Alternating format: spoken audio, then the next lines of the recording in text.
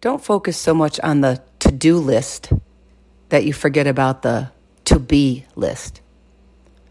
It's okay to want to be productive, but in our increasingly demanding world, sometimes getting things done comes at the expense of our happiness or peace, our relationships, and our health. Especially in the U.S., overworking can be seen as some sort of positive attribute. Remember to take time to rest, recharge, restore, and try not to feel guilty about it. That just defeats the purpose. Be willing to rest.